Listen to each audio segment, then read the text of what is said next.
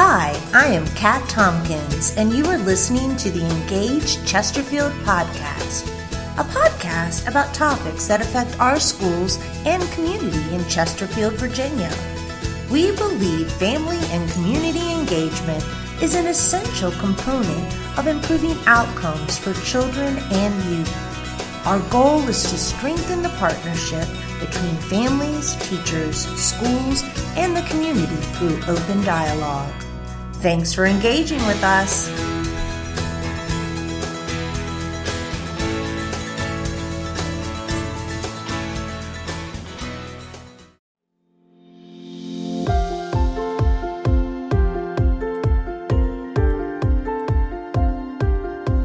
For local governments, it is that time of year, budget time.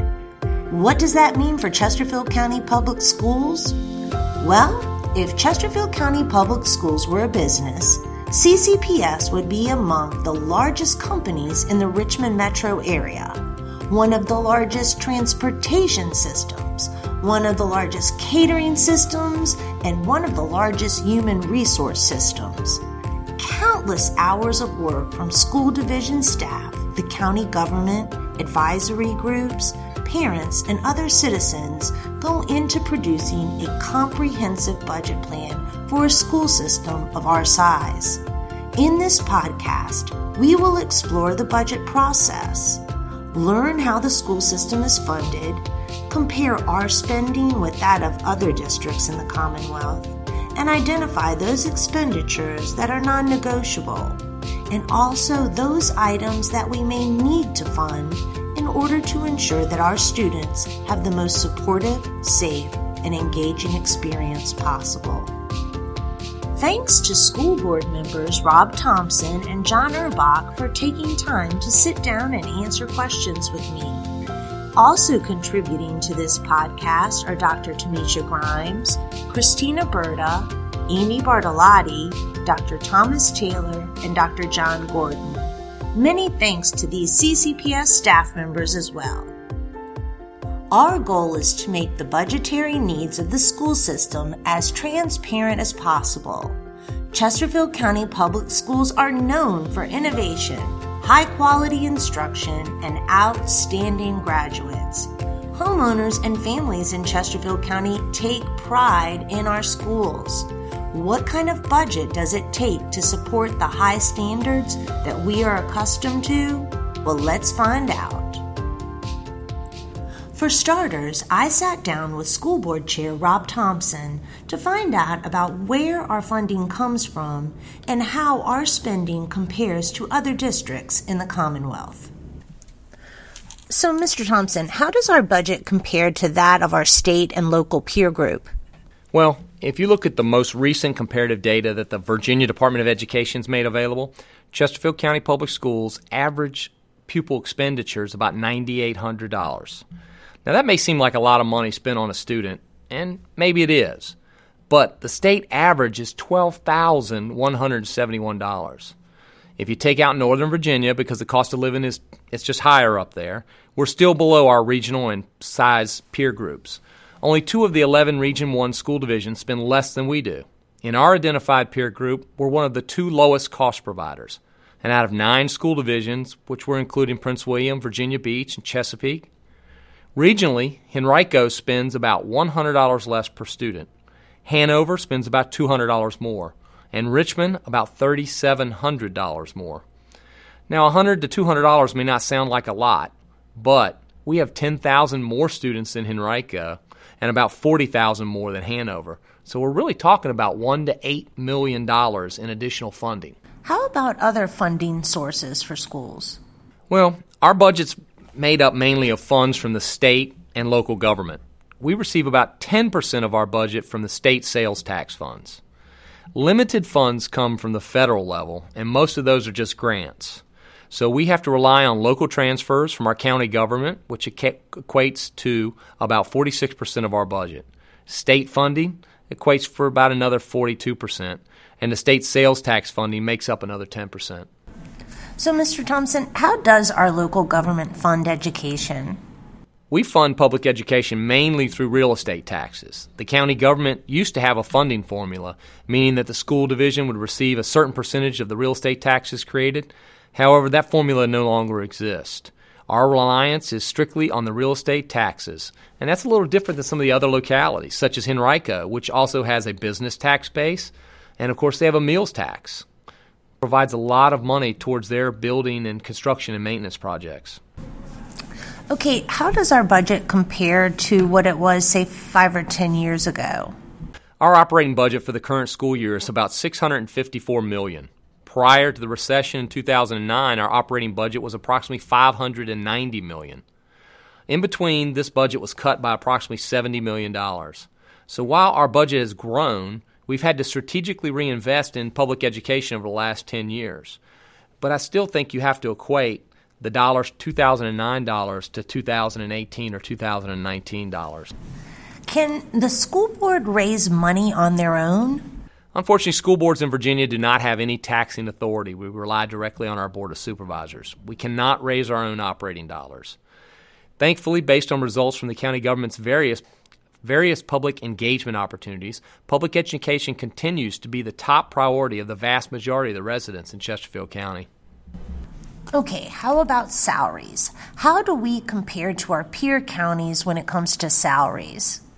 You know, about 12 years ago, the school division initiated a multi-year effort to increase teacher salaries. We were successful, and for a while we led the region in many of the different years of service. However, other school divisions have caught up recently and are either very close or passing us now. We realize that investing in our staff is perhaps the most important budget task we can do. Recruiting and retaining the best teachers remains a top priority, and to attract and keep them, you've got to pay them well. Virginia, historically, is in the bottom 50% in terms of teacher salaries, so this is an issue for everyone around us. So when people think about savings, they often look at administrative costs. And our budget staff says that we're quite lean in that regard. Like 1.5% of our budget goes to administration. So how does that compare to business in the private sector? Well, if you were achieving 1.5 in the business sector, you'd be receiving a bonus yearly. You know, some of the school divisions have administrative costs that are as high as 15% of their overall budget. Our school board has been very diligent about investing in schools and school-based needs. We've had to because the changing face of education in Chesterfield County, we have more students coming to us with a lot larger, diverse need base. Our spending on maintenance, transportation, attendance, health, and administration all rank below the state average. I'm not sure that's a badge of honor, though. To get results, you have to invest. Chesterfield County can do a better job. All right, let's talk about technology for a second. How does our spending in the area of technology compare to that of the state? Well, I think we're far out and above with our technology spending. You know, we initiated a Chromebook. Every 4th grader through 12th grader in our school system has a Chromebook. And kindergarten through 3rd grade, we have carts in the school, so we don't let them take them home. I think we've looked at where we can leverage technology, and we have managed those costs very effectively so that we get the biggest bang for our buck across our school division. So Mr. Thompson shared a lot of the budget basics, like the importance of real estate tax and that our school board is not able to raise any money on their own, and also how our spending compares with that of our neighboring counties. One thing that many people focus on when they talk about school budgets is this teacher and staff salary, as it is a major portion of the division's operating cost. I wanted to dig a little deeper in this area, so I sat down with school board member John Erbach to learn more. So, Mr. Erbach, the largest part of our budget goes towards personnel. While we know that you have to have a teacher in every classroom, why is so much money allocated towards people? So one of the big budget pieces every year is looking at how much money is spent on teacher salaries, other staff member salaries. Over the last several years, the school board has given between a 2 and a 3% increase in staff salaries across the board, and it goes a little bit beyond just that raw percentage. 2 to 3%, this board kind of looks at as sort of a minimal approach, and I know the state is looking at possibly funding a larger figure, but of course, if the state, one thing a lot of folks don't realize is when the governor made his proposal to increase teacher pay across the state by 5%, one thing folks don't realize is, number one, that doesn't apply to every position. That really only applies to what are called standards of quality positions, or SOQ positions. Those are the positions that are mandated by the state. So if the state says you need to have a certain percentage or certain pupil-teacher ratio, they fund those positions with the standards of quality. And then on top of that, so it's really not going to fund every position that we have in the school system. But then on top of that, to the extent that they do fund a pay increase, there has to be a local match. So, for example, if we were to proceed with a 5% increase as the governor proposed, then we would actually have to fund 2.5% of that increase. And so it presents some challenges, but of course, we would certainly prefer for the state to provide its share of that funding so that it's possible for us to give a larger pay increase to teachers.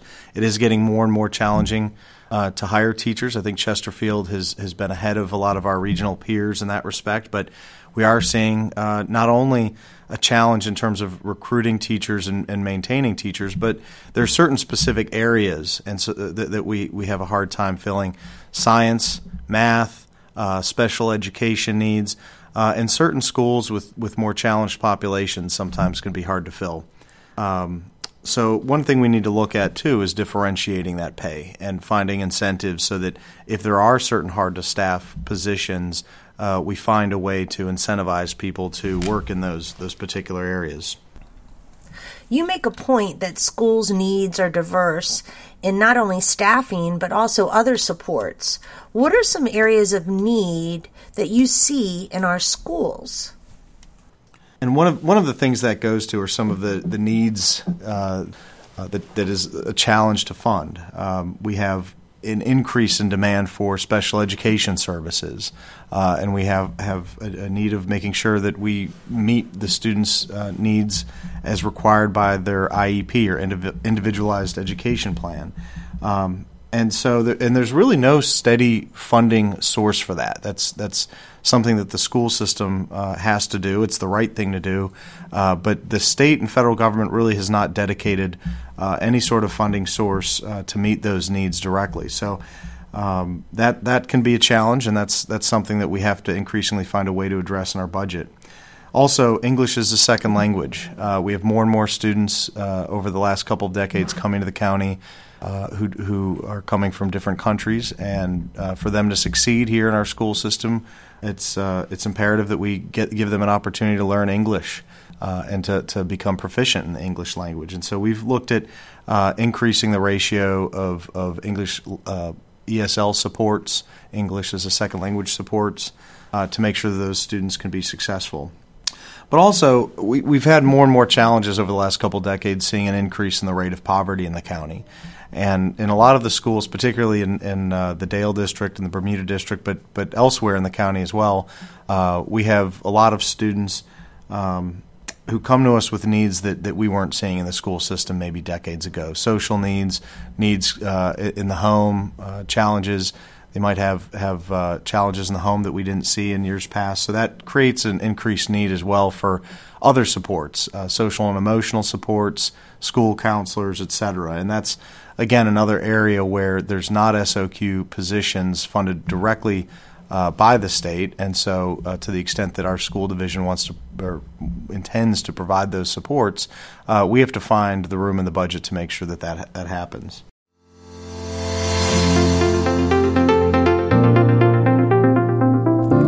After speaking with Mr. Thompson and Mr. Erbach, I reflected on the diverse needs of our students and our school system's focus on equity. I asked Dr. Tameisha Grimes, Director of Student Support Services, to stop by my office and give a brief description of the equity work going on in CCPS.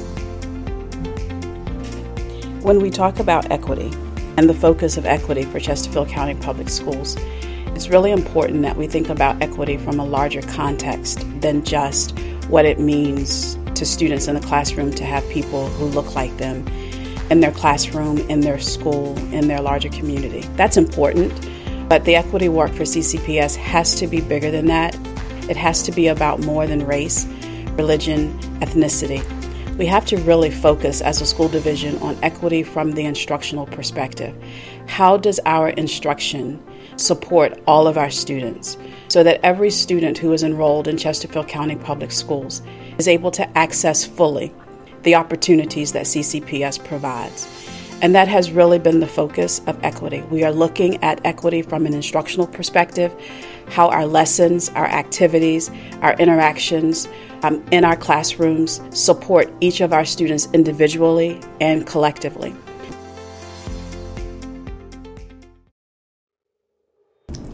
The task of providing an equitable educational experience for our students individually and collectively seems enormous. We have over 60,000 students, but Team Chesterfield is up for the challenge.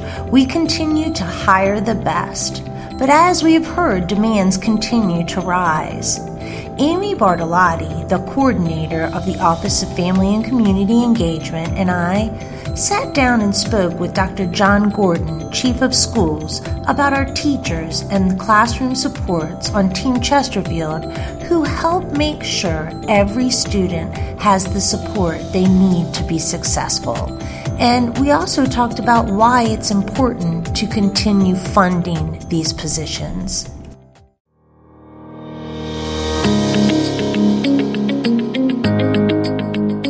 So we're in budget season, Dr. Gordon, as you know, and when you look at CCPS, we have over 7,000 employees that make up our organization.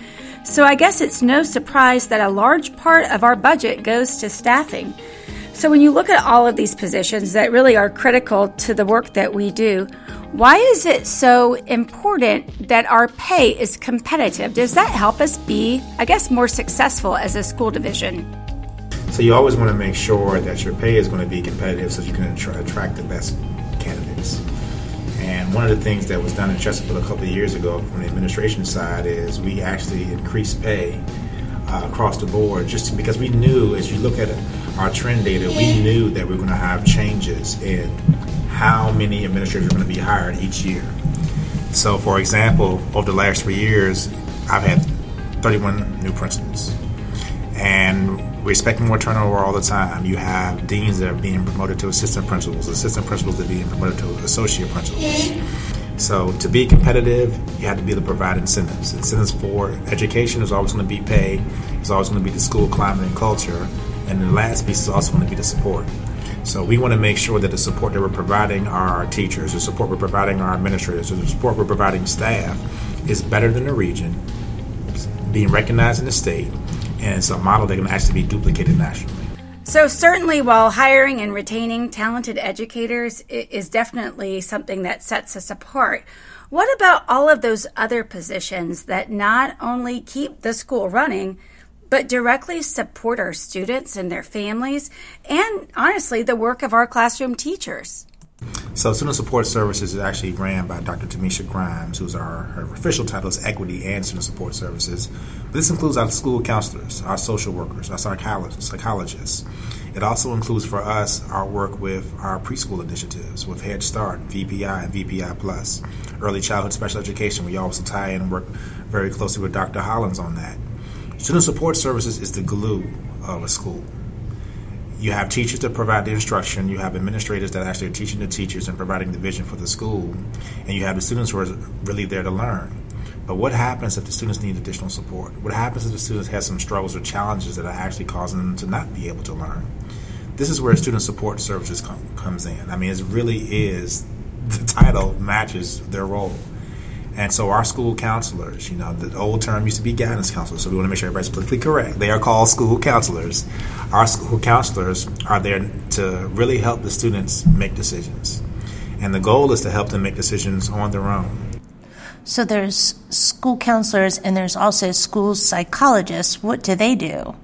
Our school psychologists really deal with the way our kids are thinking, the way our kids are processing information, how kids are really dealing with what may be happening in their personal lives and how that carries over into school. And that ties directly into our social workers as well, where society itself has changed so much with the use of social media, with students really having their own individual time so much because they spend more time on their devices. That collaboration, that community piece sometimes may be lacking. And so when you tie those three things together, those are the supports we want to be able to put into place for the students. And this is why I'm so happy that Governor Northam's budget is asking for more school counselors to be placed in.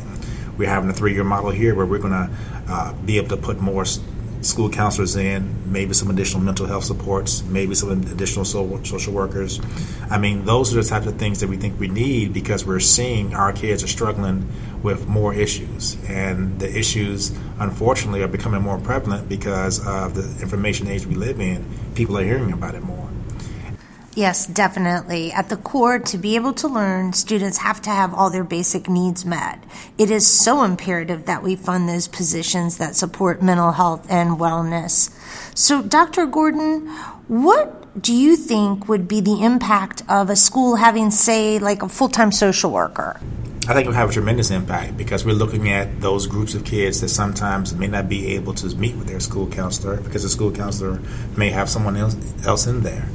It also could be that social worker is another layer of communication between the school and the parent because now we have somebody who will focus specifically on that situation, that community, or that kid. So it's always going to be a challenge because when we think of budget and education, the first thing that people always want to discuss is lowering the pupil-to-teacher ratio, decreasing class sizes, which always should be a priority. But I think all school communities need to understand this also includes adding more infrastructure to actually what's happening in the school. The human capital themselves, the people and their roles that they have, because our kids are different. I think that's probably the biggest challenge that society hasn't accepted yet. Since the year 2000, kids are different.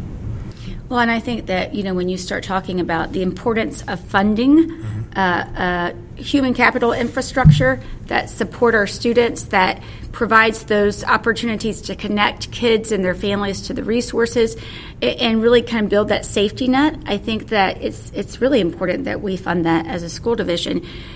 In the cost of not funding it, I think is the scarier piece.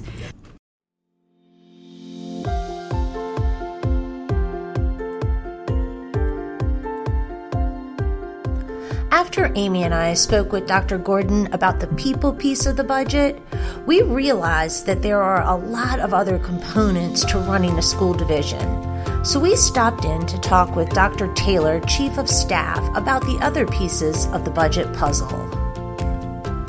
So we are now in budget season, and we're really looking at this process of where are we going to put our money? What's it going to fund? What are the big initiatives? Can you speak a little bit about how you make those decisions and what the impact is of funding something or not funding something? So as a school leader, I would love to tell you that our number one priority is instruction. It's not. I would love to tell you that our core business model, which is instruction, is what dominates the conversation. But in truth, it's about safety and how we can protect our kids and the adults that serve our kids in our campus school buildings. So when we look at priorities, we tend to prioritize our safety needs first and making sure that our kids are physically, emotionally, and mentally taken care of in a meaningful way. So this year in particular, you'll see things like our school safety task force recommendations rise to the surface as being the top priority because they are the top priority. Keeping our kids safe is number one. When we look beyond that, we have a tremendous amount of instructional needs. We are the most innovative school division in the Richmond area and one of, if not the most innovative school division in the Commonwealth. How we keep our competitive edge and how we make Chesterfield a great place to live, work, and learn is by providing programs that help our kids be prepared for life after high school. And this is a pre-K through 12 experience. So we are preparing kids for their life after high school in kindergarten on their first day, teaching them workforce readiness skills, how to look people in the eye, how to handshake, how to communicate, how to collaborate. These are all things that we are teaching at our very youngest age, and we need programs to support that. So one of the things that I know that we would be looking to fund are changes to our career and technical education program, reimagining what workplace learning looks like and how we can give student credit for workplace learning. I know that we are looking at instructional resources and how we can stay at the cutting edge of providing some really top-notch print and digital text for our kids so that they have a great resource and so that they can develop background knowledge to know the things that they're expected to know when they leave us. And a lot of our programs that help support who they are as an individual and prepare them for the pathway that they're looking for. So when you talk about funding career and technical education and really providing those skills immediately, so the kids can graduate from high school and immediately go into meaningful employment with certifications or with these experiences that will help increase our workforce in Chesterfield. That's one of the things that when I talk to many business partners, they say we need more employees. We need more employees. And so when we provide that skill, it pays off to not just that student, but I guess the community as well. Do you see the rest of our work in Chesterfield being the same? Yeah, I really do. And in particular, I think it's important for all of us to keep in mind who we're serving. And we're serving our community in Chesterfield. We're serving the Commonwealth. We're serving the country. And the best way that we do that is providing a top-notch workforce and giving our kids a competitive advantage in the workforce by these really remarkable and rich experiences that they're getting from their learning. And that takes an investment. It's not going to happen organically. It takes a lot of deliberate thought, a lot of deliberate strategy, and we've been making it work with the experiences that we've been providing very well for a long period of time. But for us to take that next level and for us to go up another notch, it's going to take an investment from our business and community partners. It's going to take an investment from our parents and our taxpayers to see some of those programs become reality. And what I'm talking about, to be specific, is we have 2 fantastic career and technical education centers that support our students with a myriad of programs that prepare them for workforce immediately. But what's lacking is comprehensive programs for career and technical education in our high schools. We need to invest in that in order to take that next step forward. We need to have great programs that lead to certifications that prepare kids for the workforce, prepare them for college, prepare them for the military, right when they are ready to leave us and ready to go with that support. Well, and I think that the issue is, we've done it very well for very long, below the state average, below many of our neighboring school divisions. You don't want to implement those CTE programs at every school and take away from the AP classes or these other experiences because you want to meet the needs of all students, and so that requires more money. Right. So just like you said, we do fund our per pupil expenditure is lower than the average for our region. It's lower than a lot of our school systems in the Commonwealth that are the same size, and we are making it work. But just like you said too, it's a giant puzzle piece and a giant puzzle, and we are trying to put those pieces together without compromising some of our strengths. And what a shame it would be for us to have to prioritize a successful program out in order to fund something that we want to have our kids participate in on a larger scale that could be successful as well. And that's going to be a challenge with every budget season, but wouldn't it be great if we could invest in our community and invest in our schools and invest in our future workforce by providing a portfolio of options for kids where we didn't have to sacrifice successful programs in favor of new programs. That's going to be a continuing issue for us because if we do want to keep our kids in a position where they can be competitive in the workplace, we do have to invest in new programming. But we have such a rock-solid program in so many other areas. It would be a shame if we had to sacrifice one for the other. So, Dr. Taylor, as a community member, I've chosen to live in Chesterfield because it's a great place to live. My family is here. I'm invested in the future. So how do I make sure that things that are important to me or that I feel are important to our community, how can I advocate for them and make sure that they are funded? Well, one of the things that I really like that you just said that I think is really important, and I don't think that we can say enough, is that Chesterfield is a fantastic place to live, work, and learn. Mm-hmm. And that's really what we're about. We're about creating a great community. We're about creating great citizens, but the mission of the school division is about creating a great workforce for the future too. So if that's your message and you're passionate about this and you're passionate about the school system, we want to hear from you. And the school division wants to hear from you, the school board wants to hear from you, and our board of supervisors needs to hear from you. Our local legislators who represent us in the General Assembly, they need to hear from you too, because they need to know what you're passionate about and how best to support the school system in a meaningful way. If you think that safety is the number one priority like we do in the school division, our General Assembly legislators, our Board of Supervisors and School Board, they need to hear that. They need to hear that from their citizens so that they can financially support that. If we think that teachers need additional supports, whether it be substitute teachers, additional staff members in the school, or additional compensation for the hard work that our teachers do, our Board of Supervisors needs to hear that. We are state, federal, and local funded, and the majority of our funds come from our locality. And it is important that our local decision makers hear that voice loud and clear from the citizens.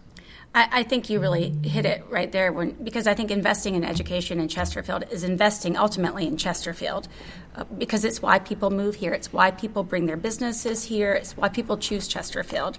So that's really great information to know. So one thing that I would add to this is that for the past decades, plural, Chesterfield has done a great job of demonstrating return on investment. We have been great stewards of the taxpayer's dollar. We have taken one of the lowest per pupil expenditure figures in the region, and we have churned out the best results. Hands down, no one comes close to us. We are the highest performing school division in the region, and we're also the largest. We do the most with the taxpayer's dollar. We have figured out ways that we can get a high return on investment on the things that we focus on. So why not invest in Chesterfield County Public Schools when you know you're going to get a great return on that investment? Absolutely.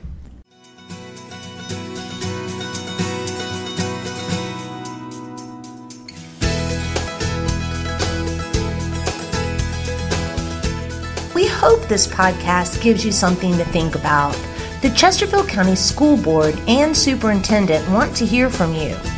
One way to communicate is by signing up to speak during the February 12th public hearing by calling 748-1897 by 2 p.m. February 12th or by registering with the school board clerk at the beginning of the public hearing. You can also contact school board members and Superintendent Dr. Merv Daugherty directly. It's important to let local and state leaders know that you support adequate funding for public education. You can speak during the Chesterfield County Board of Supervisors public hearing at 6:30 p.m. March 27th or contact the supervisors and county administrator directly. Thanks for engaging with us. Music credit to the Free Music Archive and Scott Holmes.